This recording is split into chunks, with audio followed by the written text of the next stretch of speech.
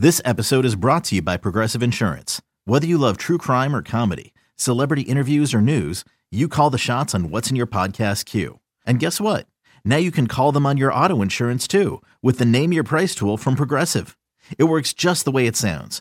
You tell Progressive how much you want to pay for car insurance, and they'll show you coverage options that fit your budget. Get your quote today at Progressive.com to join the over 28 million drivers who trust Progressive. Progressive Casualty Insurance Company and Affiliates. Price and coverage match limited by state law. You could spend the weekend doing the same old whatever, or you could conquer the weekend in the all-new Hyundai Santa Fe. Visit HyundaiUSA.com for more details. Hyundai, there's joy in every journey. 49ers trying to add to their lead.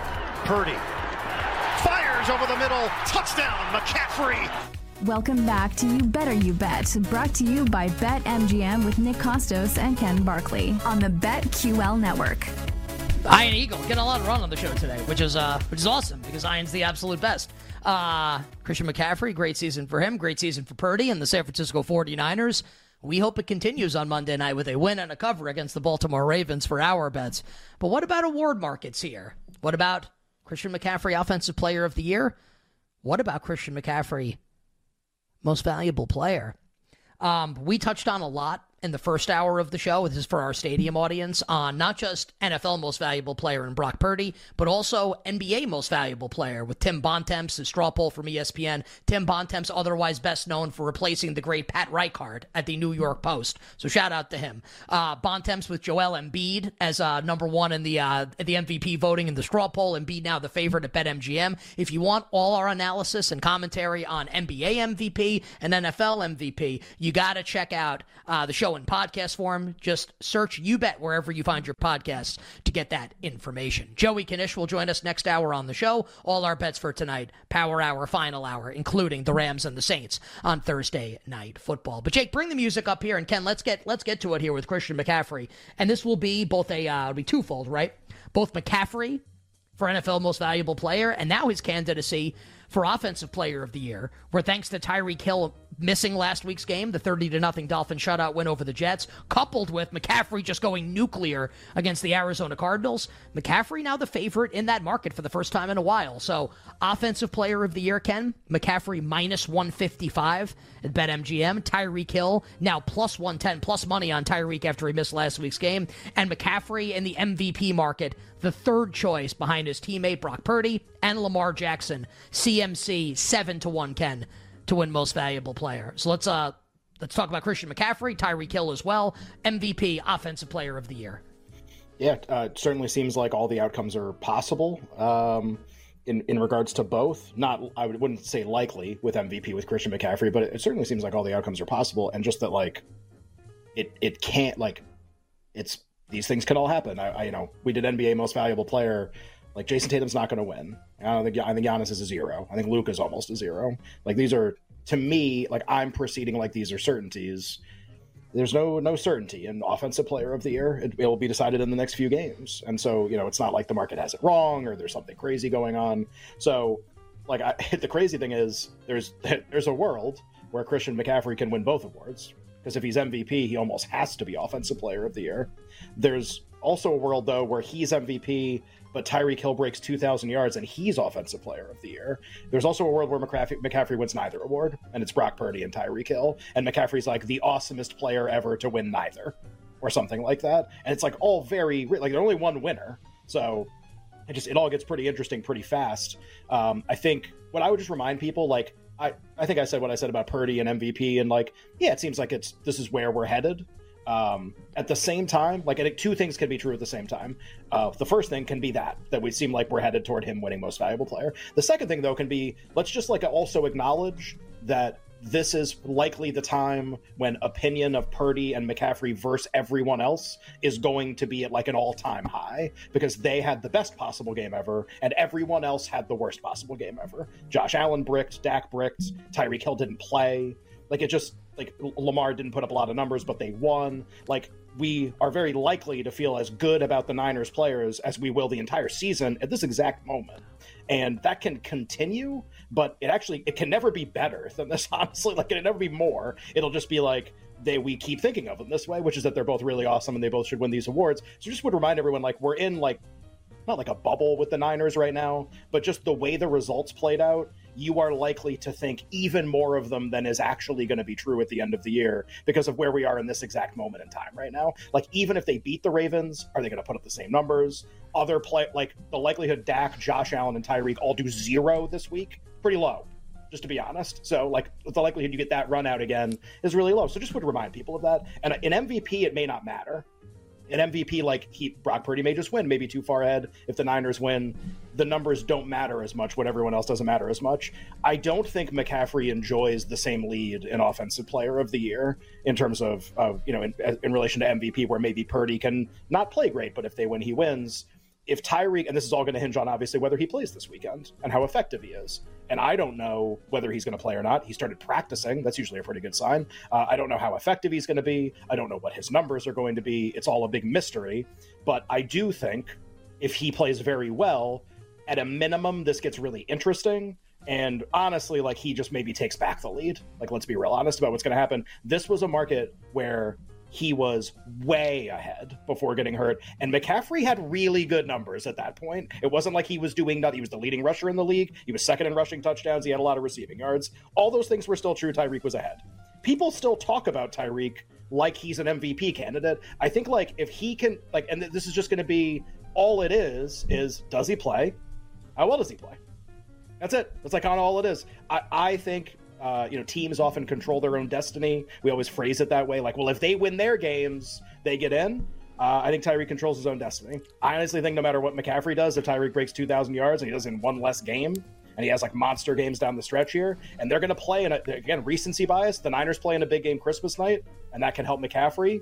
Then they go away for a couple weeks, basically. And you know who doesn't go away? The Miami Dolphins. They play Buffalo in an all-in game in the last week of the season where he will be going for a lot of history. And that's going to matter. And Baltimore. Like, if he gets close. In week 17, and, next and week, Baltimore the Ravens. next week.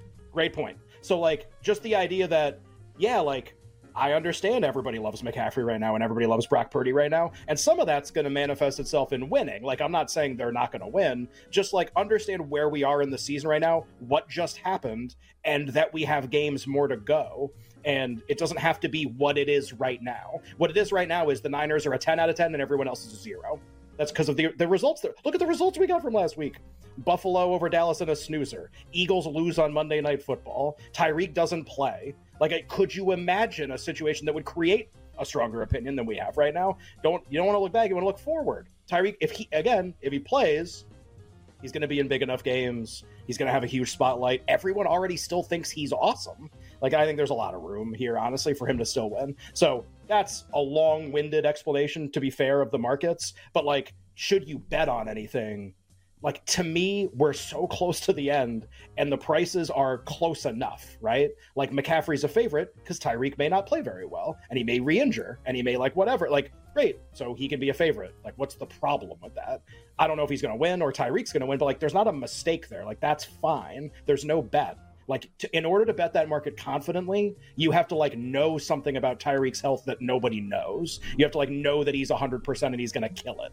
And then you would bet Tyreek confidently in the market at that point. Like, no one knows the answer to that question. We're not going to know until the game happens and until he finishes the game without injuring himself. So that's like not really something that can happen. MVP-wise with McCaffrey, look, I mean, you're certainly going to get a bull case from a lot of people on television, but you already are. Kittle goes on Rich Eisen's show and says McCaffrey should win. Purdy, like, as part of an answer about some, sort of like making the case, is like, oh yeah, like McCaffrey should win MVP. You're getting that, and that's getting bet. When push comes to shove, is it really going to happen? Like, are people really going to vote for a non-quarterback to win the award? Just a tough case to make, honestly, without a historic record-setting kind of a season. That's not the season McCaffrey. He has a great year. Like, he's going to have an awesome season. It's not like the best of all time or something. And I think that's honestly what it would take for him to win. So I'm skeptical, and I'm not betting him to win MVP as the price keeps dropping. If he wins, he wins. It can happen. I just don't think it's something worth betting right now. So to me, this is all like, it's insanely interesting.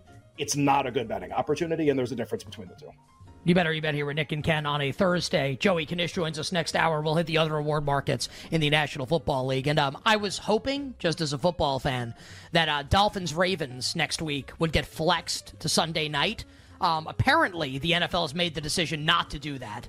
Packers-Vikings, which is like, what? Will be the Sunday night game next week. Dolphins-Ravens will be a 1 o'clock game. So you could have gotten the Tyreek Island game there, obviously. You have the game against Dallas this week. And then, like Ken telling you, probably for the division, Week 18 in the AFC East, winning in. They'll both make the playoffs, at that point, you would think. Win and win the division in Week 18. Well, we'll see about Buffalo.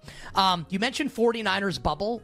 If we were in 49ers bubble, what food and drink is served in 49ers bubble? Oh, like if it's a restaurant? Is that the idea? Or like you're in a place and it's Niners bubble. Is it like white wine and cheese? That's like big in the Bay Area. Yeah, well, like wine, obviously, right? So, where's like Napa in relation to the Bay Area? It's in like the general San Francisco-y area. Like it's in Northern California, not Southern. So like elitist wine. And then, you know what? I was going to say I love elitist wine, but like I don't get wine. Do you? So you could like. Do you love elitist wine? I can't tell the difference. My palate. I can't either. Yeah. I can't either. I know that there's one wine that I like, white, because I had it in my honeymoon a bunch of times, and now like when I see it on the menu, I'll get it. But like other than that, like I know nothing. Like I actually know nothing. Like that. Right? You got your like one or two, and it's like kind of makes you feel like you're in. Like the sommelier comes over or whatever, and you're like, "I'll have this." He's like, "Oh, excellent choice, sir." And you're like, "I know, that's my one." It's like, yeah. How about this? How about this? Stop telling me my choice is excellent and go get it, garçon. Hey, wine clown, fetch my bottle. Hey, clown, go do some tricks for me and pour the wine, okay? It's less talk and more pouring. You smell the cork. I don't want to smell the cork. I don't. What do they eat though? I don't know. What do people have? Avocado toast. I don't know. What do people in the Bay Area eat? I have avocado toast like almost every day. You should just live in San Francisco. Why don't you guys live in the Bay Area? Yeah, seems like you kind of fit in. First off, like when the city's a disaster now, but like when the city's right, like it's a. You ever been? Yes, I have family lives in Mountain View, where Google's headquarters is. Yeah, it is a magnificent city. Magnificent city.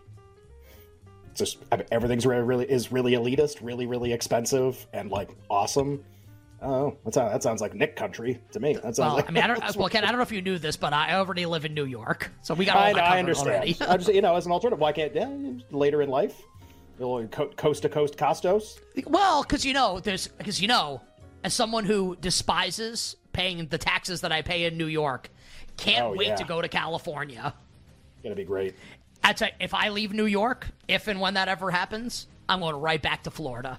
Peace, latest suckers. Latest suckers. You should get the Ohtani deal. Be like, but I want to, and I'm going to move and pay no taxes, and then you owe me $1 billion. I gotta tell you, the government's got some racket going on with this tax nonsense. Hour number 3 on the other side. We'll start it talking more NFL awards. We'll get into Coach of the Year, Comeback Player of the Year, Defensive Rookie of the Year, all in hour number 3. We'll be right back with You Better You Bet, presented by BetMGM on the BetQL network.